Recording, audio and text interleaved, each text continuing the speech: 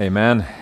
We have been seeing that the book of Revelation is not a book to discourage us and trouble us, but to cause us to have great hope and great reason for rejoicing. And if you want to follow along, I'm reading from the Greek majority text. Page 22 is the translation.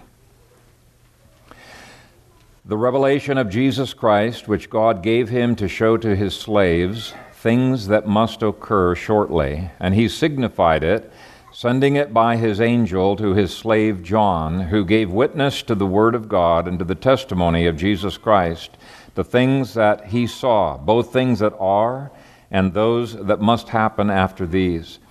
Blessed is he who reads and those who hear the words of the prophecy and keep the things that are written in it, because the time is near. Amen. Father, we thank you for this, your word, and we pray that as we look into it, that our hearts would indeed rejoice, be encouraged, that you reign over all, and that you are invincibly advancing the kingdom of your dear Son. It is for his kingdom, for your glory, that our passions arise and that we desire to be used. Help us to be faithful bondslaves to you all of the days that we live upon this earth. Do bless the exposition of your word, and we pray this in Jesus' name. Amen. Amen. You may be seated. Let me try to, as concisely as possible, give a review of the 11 principles, the 11 presuppositions that we have looked at so far, and I'll try to summarize each one in one word. First, I've summarized the words the revelation or the unveiling with the word clarity. Second, the phrase of Jesus Christ shows where our focus should be, so focus is the summary of that point. Third, the phrase which God gave shows inspiration. Fourth, the word show opposes Gnostic views of this book, so I've put down anti-Gnostic presupposition. 5, the phrase show his slaves shows accessibility to all Christians. This is not just for academics or experts, this is for all of his slaves, accessibility. 6, the clause things which must shortly take place shows that this book is dealing with history, not just with ideas, but history, and the word must shows it's providential history. God is the one who is in control. 8, the word shortly shows that the bulk of this book was fulfilled, or at least was beginning to be fulfilled very, very quickly in the first century.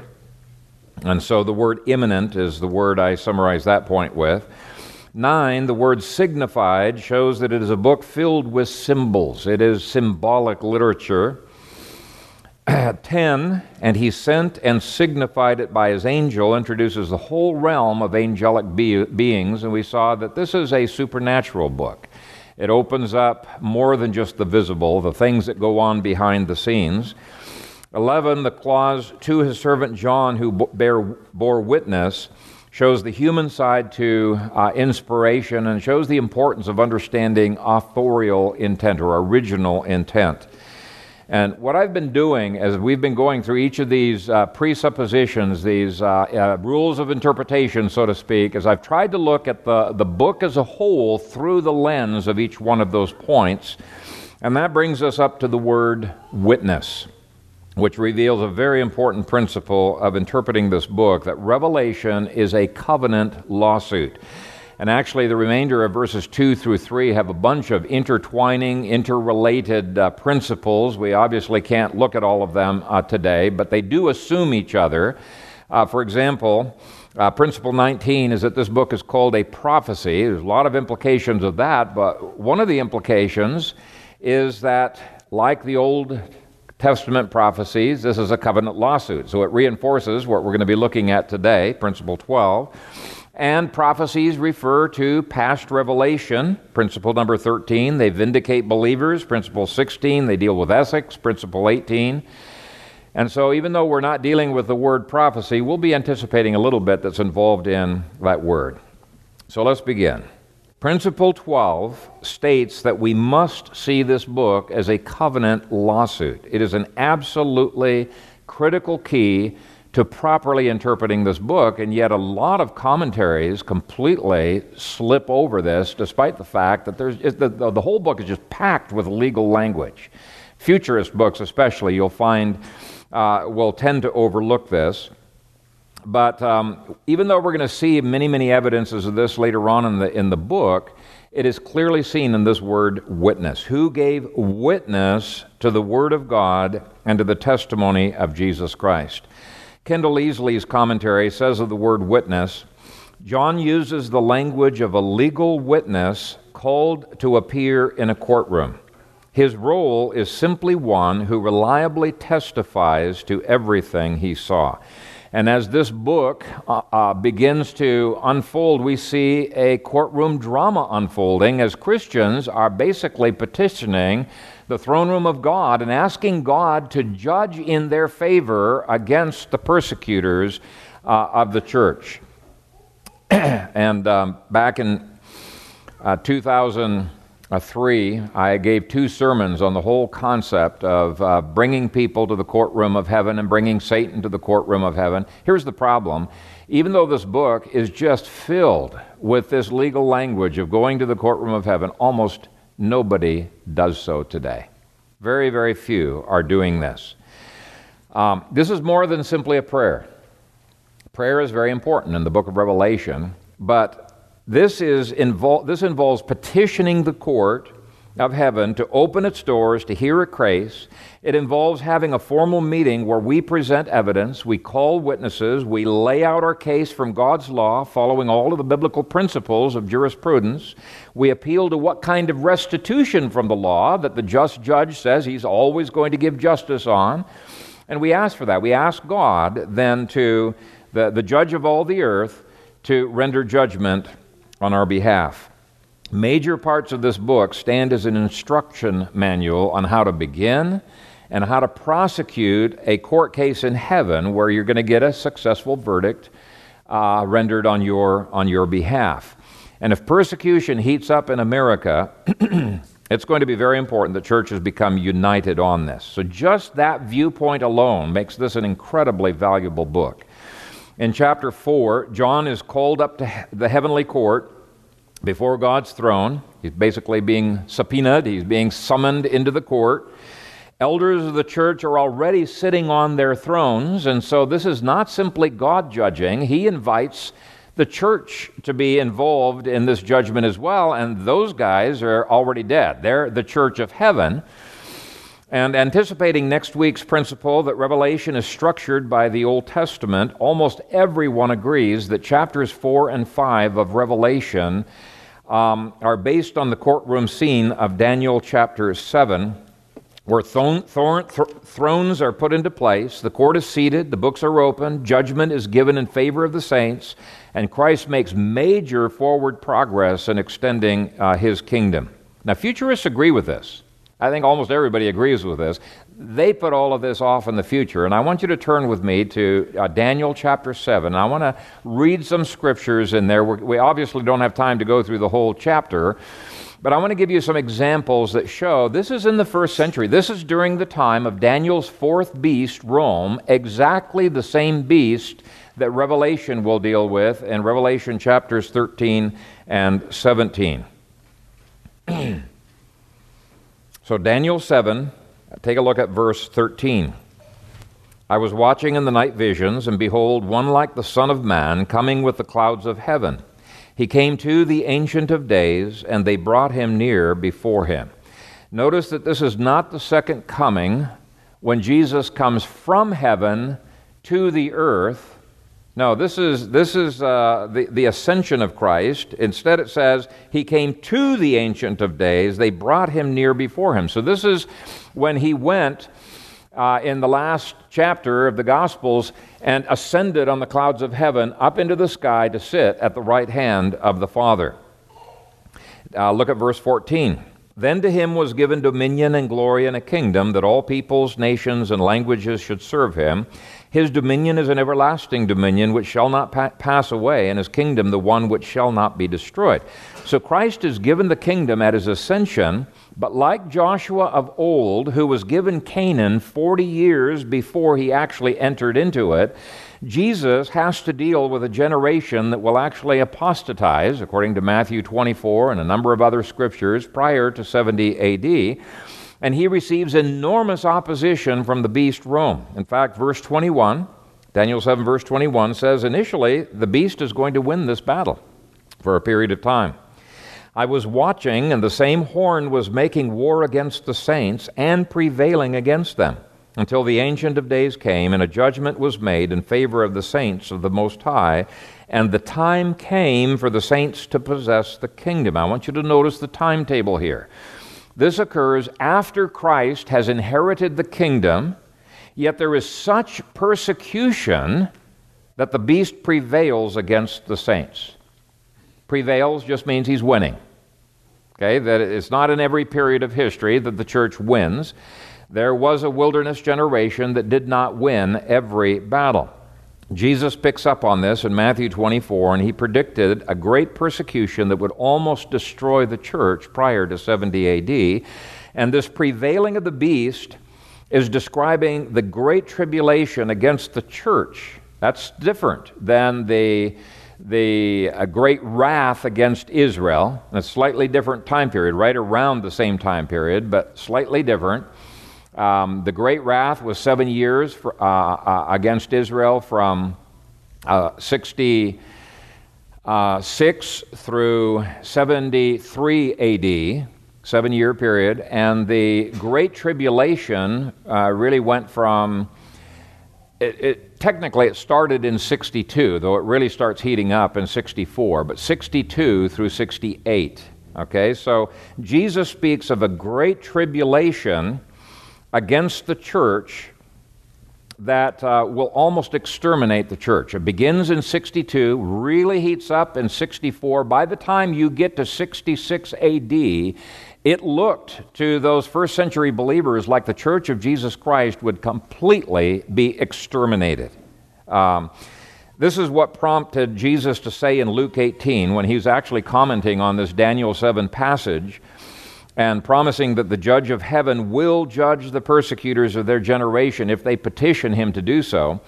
He said, nevertheless, when the Son of Man comes, will he really find faith on the earth? He's not talking about the second coming. He's talking about the soon coming in judgment upon Israel and Rome.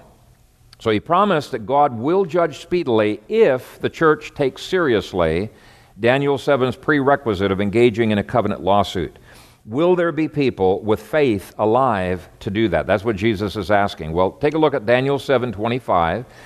Describes 3.5 years of persecution that Nero brought. That's from 64 through 68 A.D., and Nero died in 68. And in connection with that persecution, verses 26 through 27 speaks of God's covenant lawsuit. But the court shall be seated. They shall take away his dominion to consume and destroy it forever. Then the kingdom and dominion and the greatness of the kingdoms under the whole heaven shall be given to the people, the saints of the Most High. His kingdom is an everlasting kingdom, and all dominions shall serve and obey him. So Christ is given the kingdom 40 years before, just as Joshua was given Canaan 40 years before he entered. By the way, I should just point out that the book of Hebrews uses Joshua as a type of the Lord Jesus Christ. And the name Joshua and Jesus are actually exactly the same name. In fact, in the King James, you'll see Joshua being called Jesus, Yeshua. It's the same name there.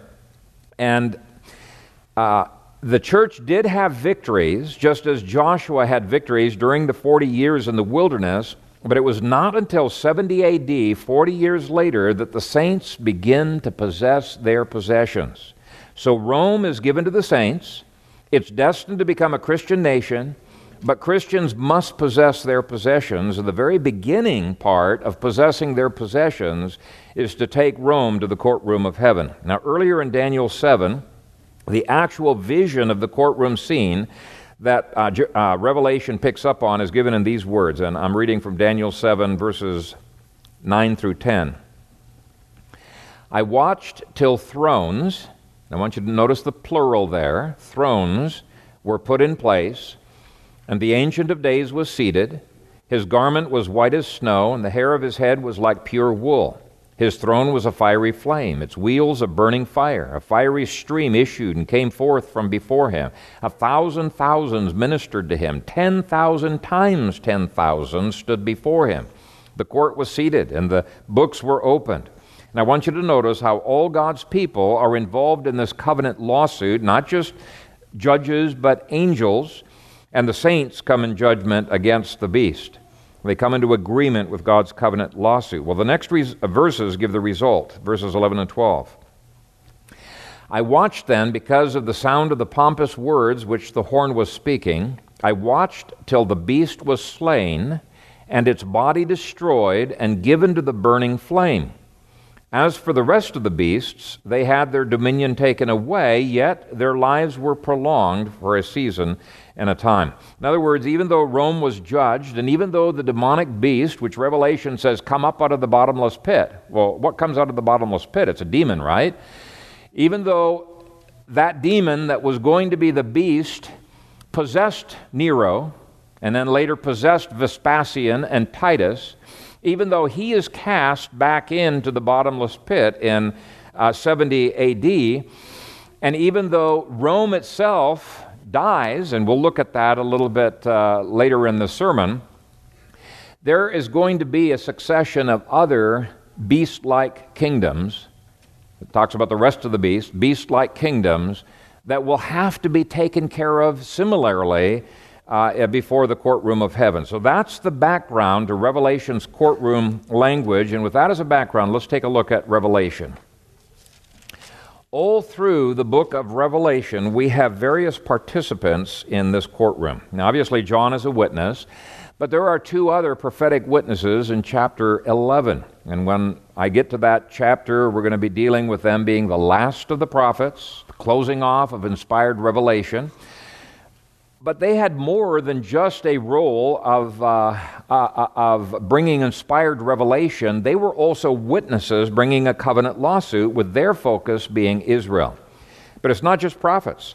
The saints themselves present their court testimony before God's throne in chapter 6, verse 9, chapter 12, verses 11 and 17, etc. The book of Revelation also presents judges, plaintiffs, defendants, prosecutors, angels who mete out the penalties of the court. I mean, it really is a fantastic book when you begin to examine it from the perspective of legal language, with Daniel chapter 7 as being the background. And I would encourage you to read it through at least one time with that in mind. The first century reader who was reading this book would have immediately been clued into the fact, with that word, martyreo, that witness, hey, there's probably going to be, if there's a witness here, there's probably going to be a court case somewhere in this book. But as we start reading through the book, we realize, wow, he's giving us a philosophy all through this age of bringing tyrants before the throne of heaven. And so this is a book that teaches us what we need to do during our own times of persecution and difficulty. Let me just back up a little bit here. I didn't define terms. Let me define the Greek word for witness. We tend to use the word witness for evangelism. That word has really nothing to do with evangelism. It is martyreo, and all of the related nouns and verbs deal with courtroom drama. Martyria is court testimony. Martyreo means testify. Marturion is the evidence presented to the court. Dia martyromai is the solemn charge or abjuration given to a witness. Kata martyreo is testimony or charges brought against someone. Su martyreo is the opposite. It's the supporting testimony for a defendant. Pseudo martyreo is to bear false witness in court. Pseudo martyria and pseudo martus refer to false witnesses. So you can, from the sounds, even if you don't know Greek, you could hear that word martyreo at the heart of all of those words that I have just read. Now, let me read you, on all of these interrelated groupings of words, what the New International Dictionary of New Testament Theology says about them. The original setting of the word group in the Greek world is clearly the legal sphere. Witnesses appear to give evidence in a trial in respect of events now lying in the past, or are called in as so-called formal witnesses in order to provide substantiation in the future for legal transactions. It's clearly a courtroom word. And people might say, well, yeah, words change over time, and that's true. But the essay in the New International Dictionary of New Testament Theology shows that really the meaning of these terms have stayed fairly constant, other than the Stoics. It points out that the Old Testament Greek Septuagint translation used these terms in exactly the same way that the classical Greeks did. They show the same meaning in the New Testament, and especially in the writings of the Apostle John. And I want to quote from that same dictionary on their analysis of the Gospel of John. Dictionary says, the fourth gospel provides the setting for the most sustained controversy in the New Testament. Here, Jesus has a lawsuit with the world. His witnesses include John the Baptist, the Scriptures, the words and works of Christ, and later, the witness of the apostles and the Holy Spirit. They are opposed by the world, represented by the unbelieving Jews. John has a case to present, and for this reason, he advances arguments, asks juridical questions, and presents witnesses after the fashion of the Old Testament legal assembly. And I won't have the time to get into why this is so significant in terms of the structuring of the book. There's a huge significance to why I take Revelation chapter 6 as occurring because of the Gospel of John's covenant lawsuit, not because of Revelation as a lawsuit. This was the preliminary stuff, and they didn't repent of that covenant lawsuit. They didn't repent of the judgments that were happening all the way from 30 A.D. up through 66 A.D. They were not repenting, so God brings more. But John, the Gospel of John, stands as a covenant lawsuit against Israel. But it's in Revelation especially that we see the court of God at work. Christ is the plaintiff bringing the charges, and there are at least three entities that are being tried before God's court. It's not just Israel. A lot of full preterist commentaries say that everything in the book is only dealing with Israel. That is not the case. Let me list for some of the defendants for you. In chapters 2 through 3, we see the churches of Smyrna and Philadelphia vindicated in court.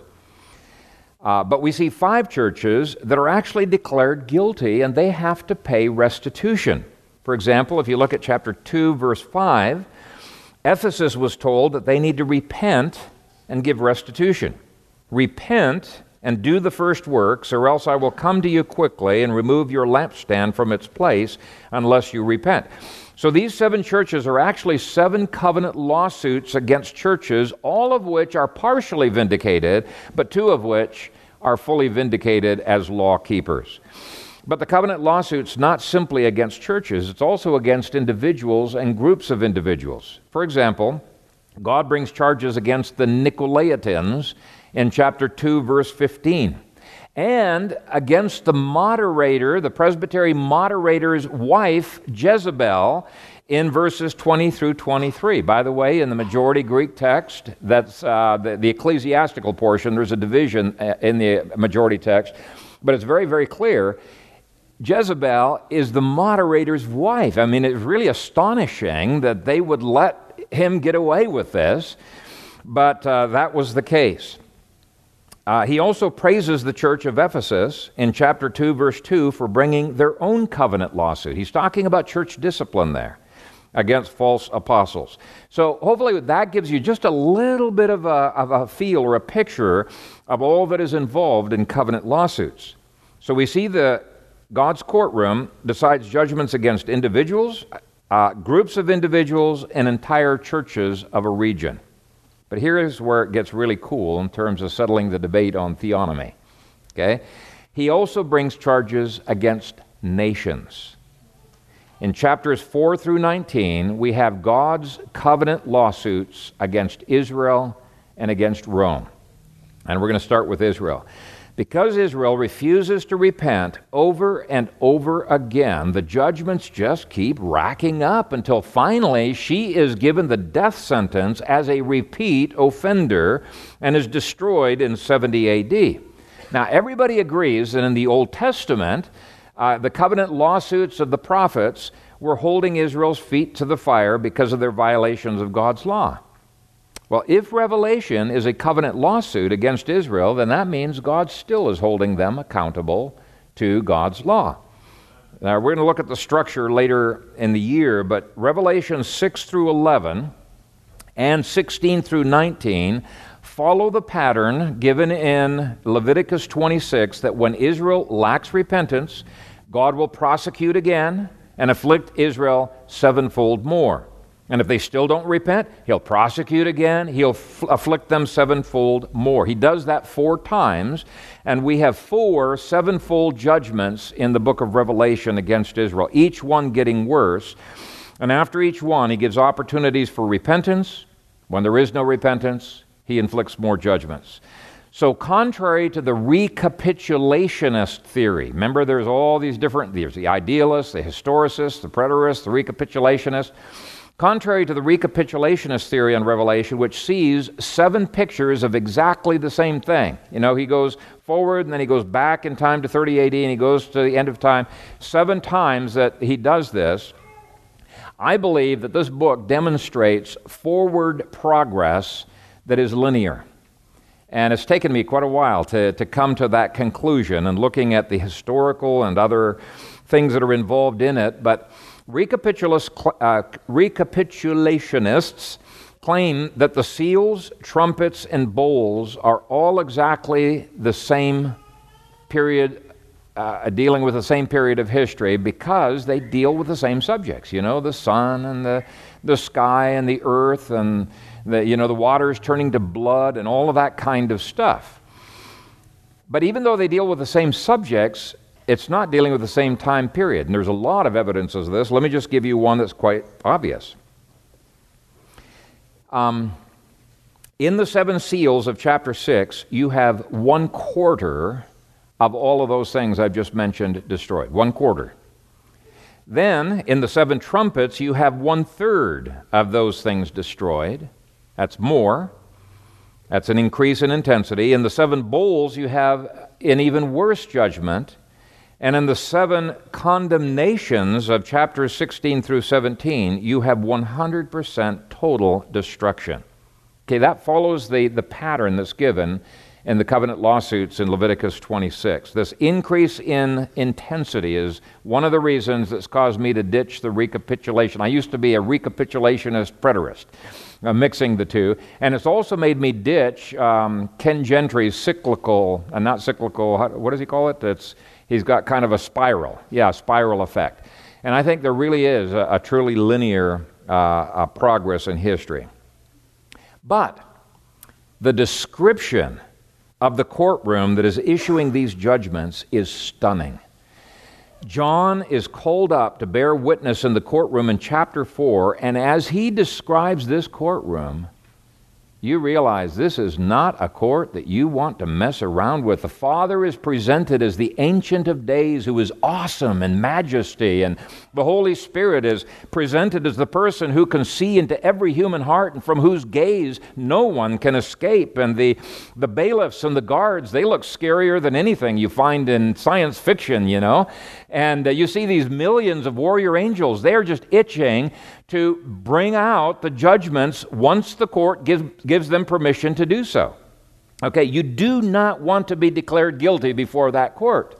And that's where chapter 5 comes in. The Lamb of God who has taken our place and in whom we are secure. He enters the courtroom on behalf of his elect, and I won't get into the whole exposition of that courtroom, but it is incredibly awesome. Your only safety before that court is repentance and pleading the blood of the Lord Jesus Christ.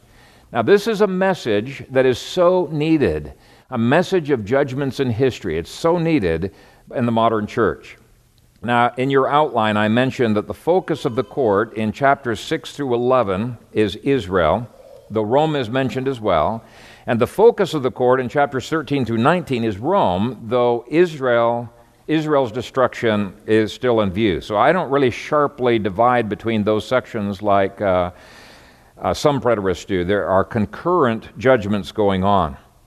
So that's my overview of the covenant lawsuits issued in this book. And this word martyreo instantly clues us in that we need to read this book in terms of courtroom drama. But I want to end by giving you 7 practical implications of this principle. First, nations are subject to the court's jurisdiction even during the New Covenant age. It's sad that this is an implication that even has to be said. It seems like it's so obvious. But the vast majority of Christians in America today act as if God does not bring judgments in history and as if He's not going to judge America. Well, that is a ludicrous idea. Many modern commentaries assume that nothing like this actually can happen until the second coming. They assume that God waits for justice until the second coming happens. Well, nothing could be further from the truth. Consider this. All covenant lawsuits imply that the people being arraigned are within the court's jurisdiction and are subject to that court's power. The court does not ignore what's going on for 2,000 years, as some commentaries imply. Well, in this book, it wasn't just individuals and churches that are arraigned before God's courtroom. Whatever your interpretation of chapters 6 through 19 might be, it is clear that at least 2 nations are being judged in history. So it's clear that nations are not exempt from God's historical judgments. Now, that's a huge implication that is ignored by many today. And I believe the implication is we have got to bring God's law to bear in our culture if we're going to be faithful to the message of this book. Second, for this to even be a legitimate biblical covenant lawsuit, the people being judged had to already be in existence, had to have already committed the crimes that they are being tried for, okay? You don't indict a theoretical entity that's not even going to come into existence for another 2,000 years. Now, you might prophesy, you might foretell something that's going to happen, but you don't indict them. That would be unprecedented in the Old Testament covenant lawsuits. John is a legal witness, which requires being an eyewitness. He witnesses to the crimes of these nations, and the 2 prophets who serve as witnesses in chapter 11, they're doing the same thing, and they're doing it before the temple has even been destroyed. Covenant lawsuits are brought against entities already in existence in the first century while the temple is still standing. In other words, you can't be a futurist on chapters 6 through 19. You must be a preterist on at least the first 19 chapters, which contain the bulk of the covenant lawsuit language. And of course, that's totally consistent with principle number 8 that we looked at 2 weeks ago. Verse 1 says that the things John is going to be a court witness about, that's the word, the things he's going to be a court witness about, must shortly take place. Now, not everything in this book of Revelation is a covenant lawsuit.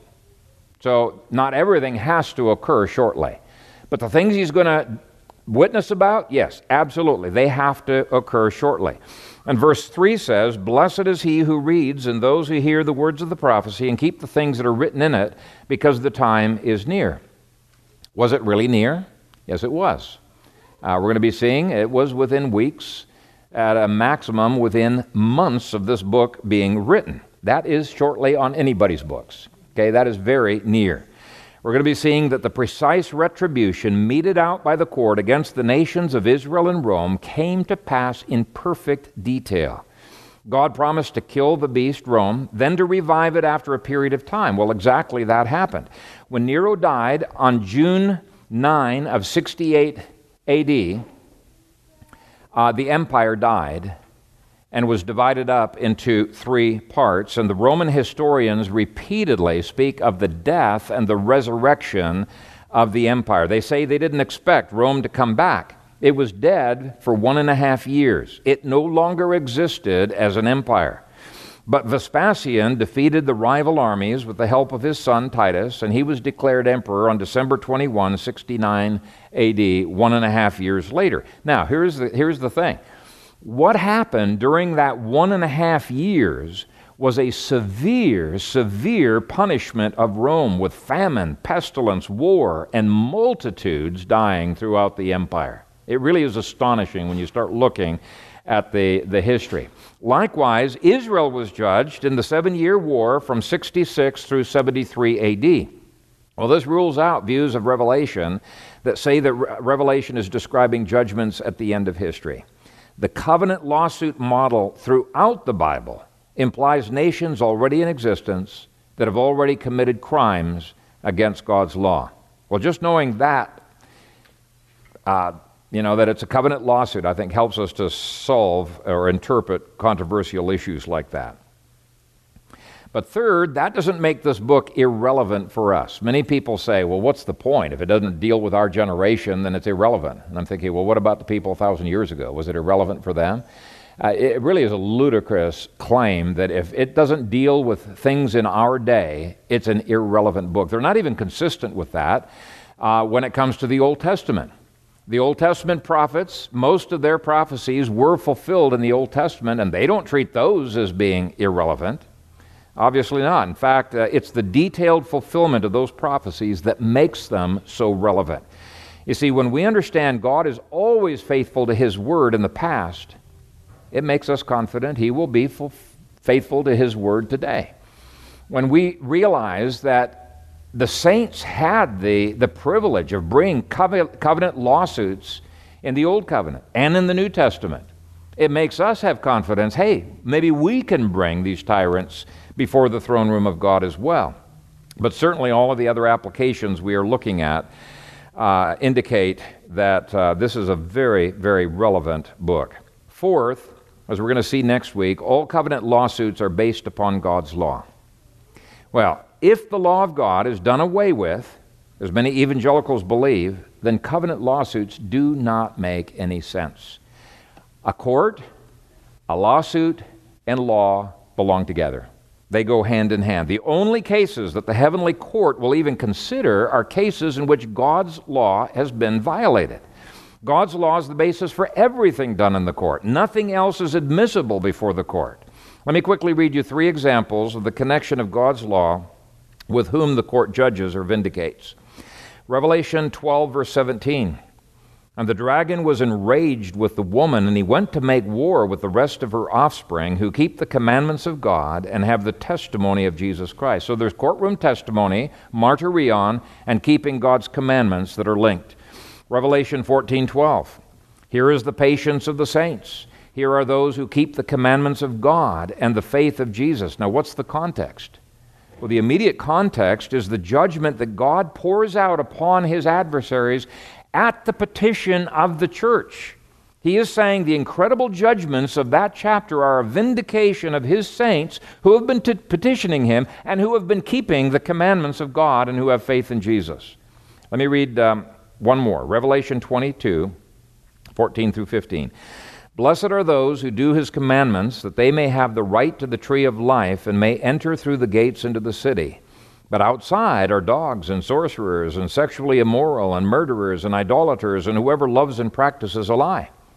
So it's not just grace that divides between who is in and who is outside. It's also the law of God that divides between who is inside and who is outside. Outside are those who break God's commandments. Inside are those who keep God's commandments. So it's crystal clear in the text that God's law continues to be relevant in the new covenant. If this book is a book of covenant lawsuits, then by definition, the law of God continues to be binding upon all individuals, all groups of individuals, all churches, and all nations. Well, that means the modern church is in deep, deep trouble because they despise the law of God. We are in terrible trouble.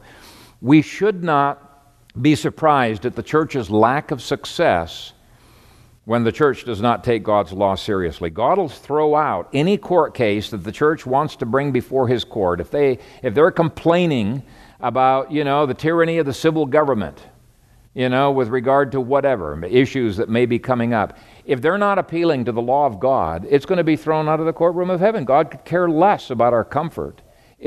The court just deals with law. That's all it deals with. Revelation's covenant lawsuits require a belief in theonomy. They don't make sense whatsoever if antinomianism is true. Fifth, if Israel was subject to a covenant lawsuit, even though it claimed to be a nation under God, which it did so claim, so too can America. If ancient Pharisees had our song, God Bless America, I bet you they would sing it. They would substitute Israel for America. But God does not bless rebellion, no matter how much profession of loyalty we might make. It's not profession of loyalty to God that counts, but loyalty itself. And our nation is anything but loyal. It has been casting off the bonds of Christ since long before I was born. And it seems like Christians just don't care. They don't seem to think God's law should be brought to bear in civics. So it's no wonder we're losing the battle. In 1973, the Supreme Court of America decided that God was wrong on abortion. This year, it seems like the Supreme Court is deciding, whether homosexual marriage is, whether they agree with God or not on that. Now, when that is even a question that can be brought up before the Supreme Court, it shows that we are in trouble. The book of Revelation shows beyond any shadow of a doubt that America is in serious trouble with God. And I think we need to prepare ourselves to live through God's judgments and ask for God's protection. And by the way, if you want to know a little bit about God's protection, you can read that in how God seals on the forehead those He's going to protect in chapter 7. They're His commandment keepers. But if we ignore the need for judgment, we fail to hide ourselves, make contingency plans, we're part of the problem. Do not assume that America is exempt from judgment. I think that was a bad assumption that Israel made. When Nero died in 68 AD, they said, see, God's for us. He's destroying Rome. And it made them fight all the harder to their own destruction. Being one nation under God is an empty slogan if we are not a covenant-keeping nation, and in God we trust is a blasphemous claim. We have become a pagan nation. We are ripe for God's judgment. But it's my belief that the church on earth needs to come into agreement with God. We need to declare Christ to be our King and His law to be our law. Sixth, even if pagan Rome was subject to covenant lawsuit, so too can any pagan nation today. We don't need some weird, strange theology that America is God's new Israel. I don't believe that for a moment. In one sense, it really doesn't matter whether America was a Christian nation like Israel or whether it was a pagan nation like Rome. We're still subject to covenant lawsuits. One of the things that the book of Revelation makes clear is the idea of covenant lawsuits is an inescapable concept. Well, when you read history with that in mind, you begin to see God's covenant lawsuits have actually been working out quite effectively over the last 2,000 years. God has been judging nations in history. Now, pagans might think, hey, I didn't make a covenant with God. I'm not in covenant with God. Doesn't matter. Doesn't matter. They are in covenant nonetheless. All nations have Adam's broken covenant imputed to them unless they plead Christ as their new covenant head. All nations are subject to Noah's covenant, which, by the way, applies capital punishment to all murder in every nation. And Nebraska has recently voted to throw out the death penalty. Well, what they're doing is they're fighting. They're breaking covenant with God. That's serious stuff. Genesis 9. There is no nation exempt from a covenant lawsuit, and this is why Leviticus 18 could say that the Canaanites were vomited out of the land because of their violations of God's law, including the sexual perversions that are taking over our nation. Well, that implies that the Canaanites were just as much subject to God's law as Israel was. They were just as much subject to God's courtroom jurisdiction as Israel was. And by the way, it wasn't just the Canaanites. Deuteronomy 2 tells us that the people that the Canaanites had many generations before dispossessed, they had dispossessed them because the previous nations had violated God's law. Okay, there isn't any nation that is exempted from God's law. And Lord willing, as we go through this book, I'll be making application to America and to other nations as appropriate.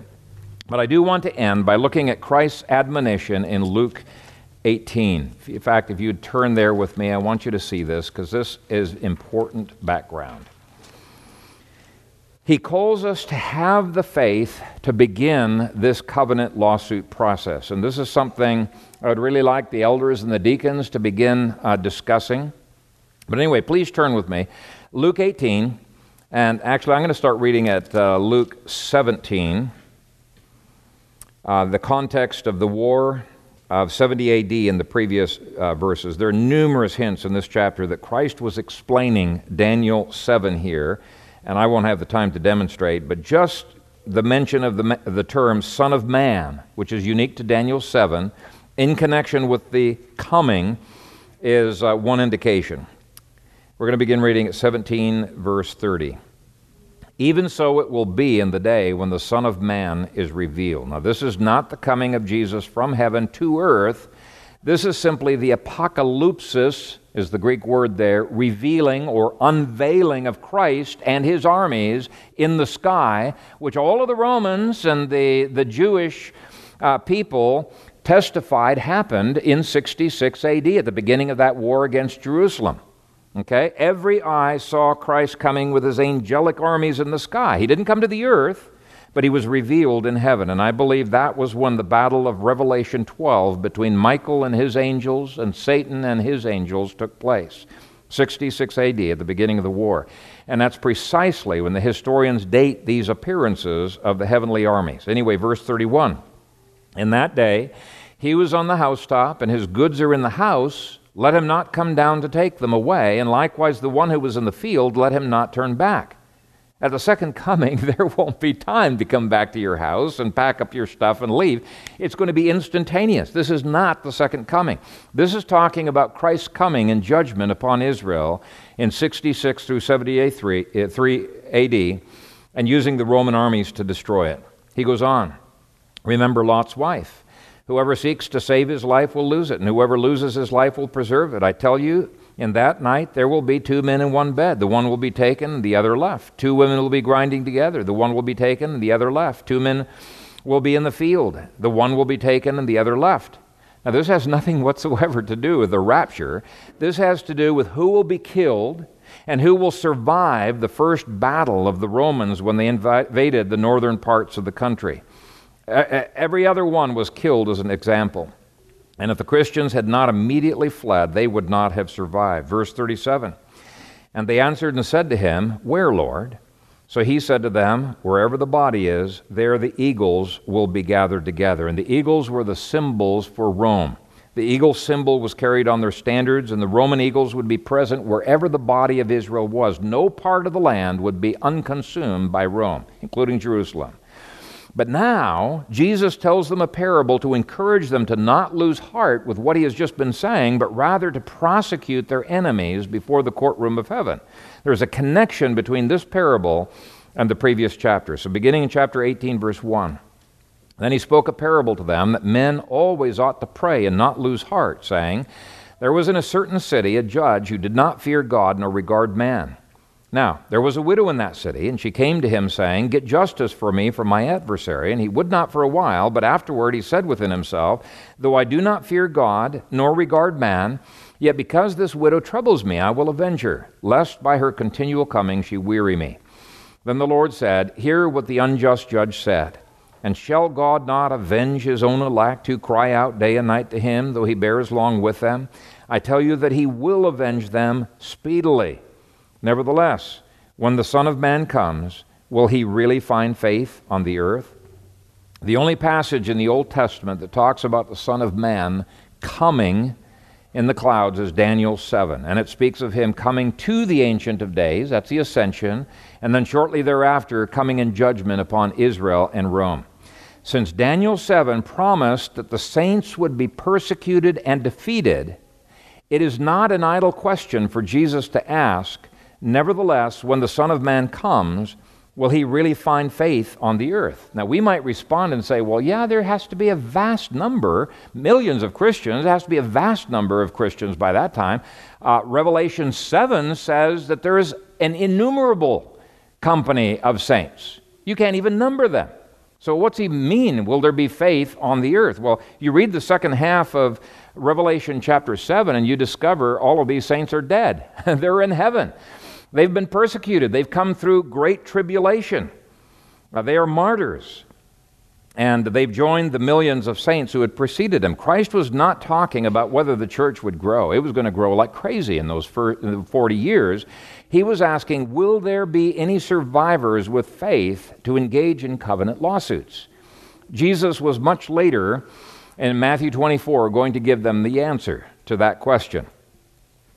He said this in Matthew 24, 21 through 22. For then there will be great tribulation, such as has not been since the beginning of the world until this time, no, nor ever shall be.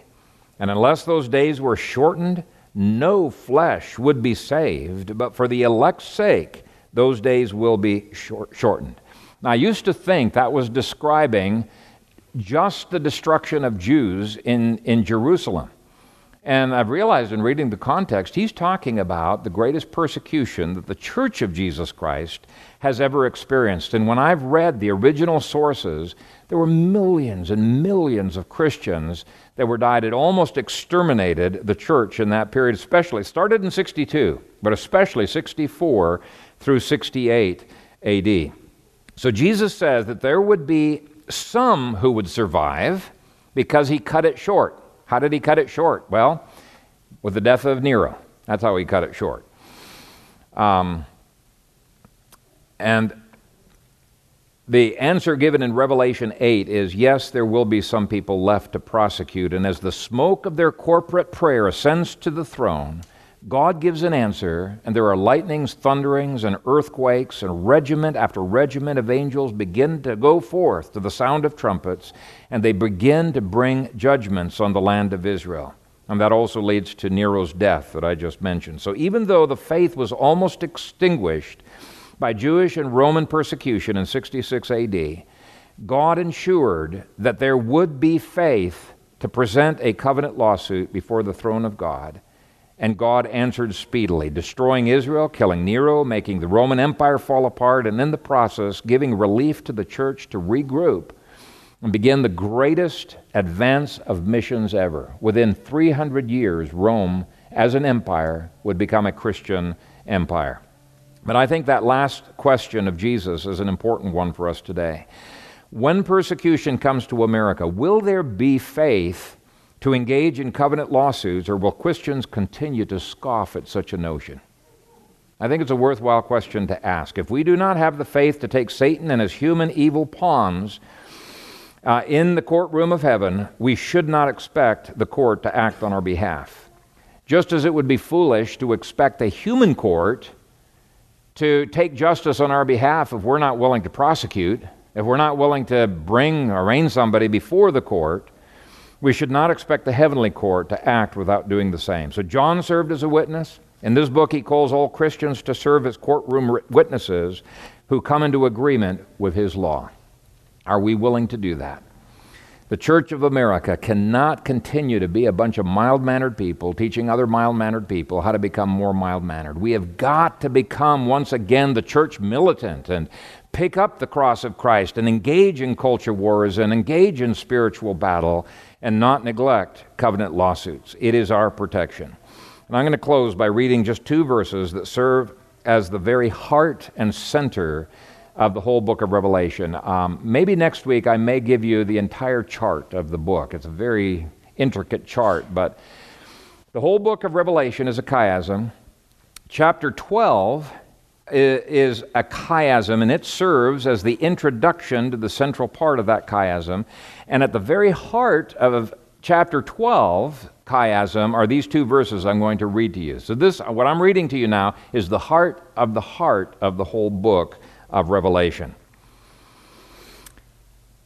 Then I heard a loud voice saying in heaven, "Now salvation and strength and the kingdom of our God and the power of his Christ have come. For the accuser of our brethren, who accused them before our God day and night, has been cast down. And they overcame him by the blood of the Lamb and by the word of their testimony, and they did not love their lives to the death. And they overcame him by the blood of the Lamb and by the word of their testimony," that's martyrios, "and they did not love their lives to the death." What we have been talking about today is at the very heart and core of the book of Revelation. Brothers and sisters, let us overcome Satan by grace and by law, by the blood of the Lamb and by the word of our testimony. And let us not love our lives even to the death. Instead, let us love the kingdom of God, and let us love the King of that kingdom, the Lord Jesus Christ. Amen. Father, we thank you for the encouragement of this book that we do have the privilege of taking our persecutors and the persecutors of the church elsewhere to the courtroom of heaven. I pray that you would wake up the Church of Jesus Christ to the incredible tools and resources that we have, and that we would, in faith, begin to prosecute against some of the wicked men and enemies and the wicked demonic powers that are over this nation and over other nations. We love you. We love your kingdom. It is our desire to see it being extended to the far reaches of this globe. In Jesus' name we pray. Amen.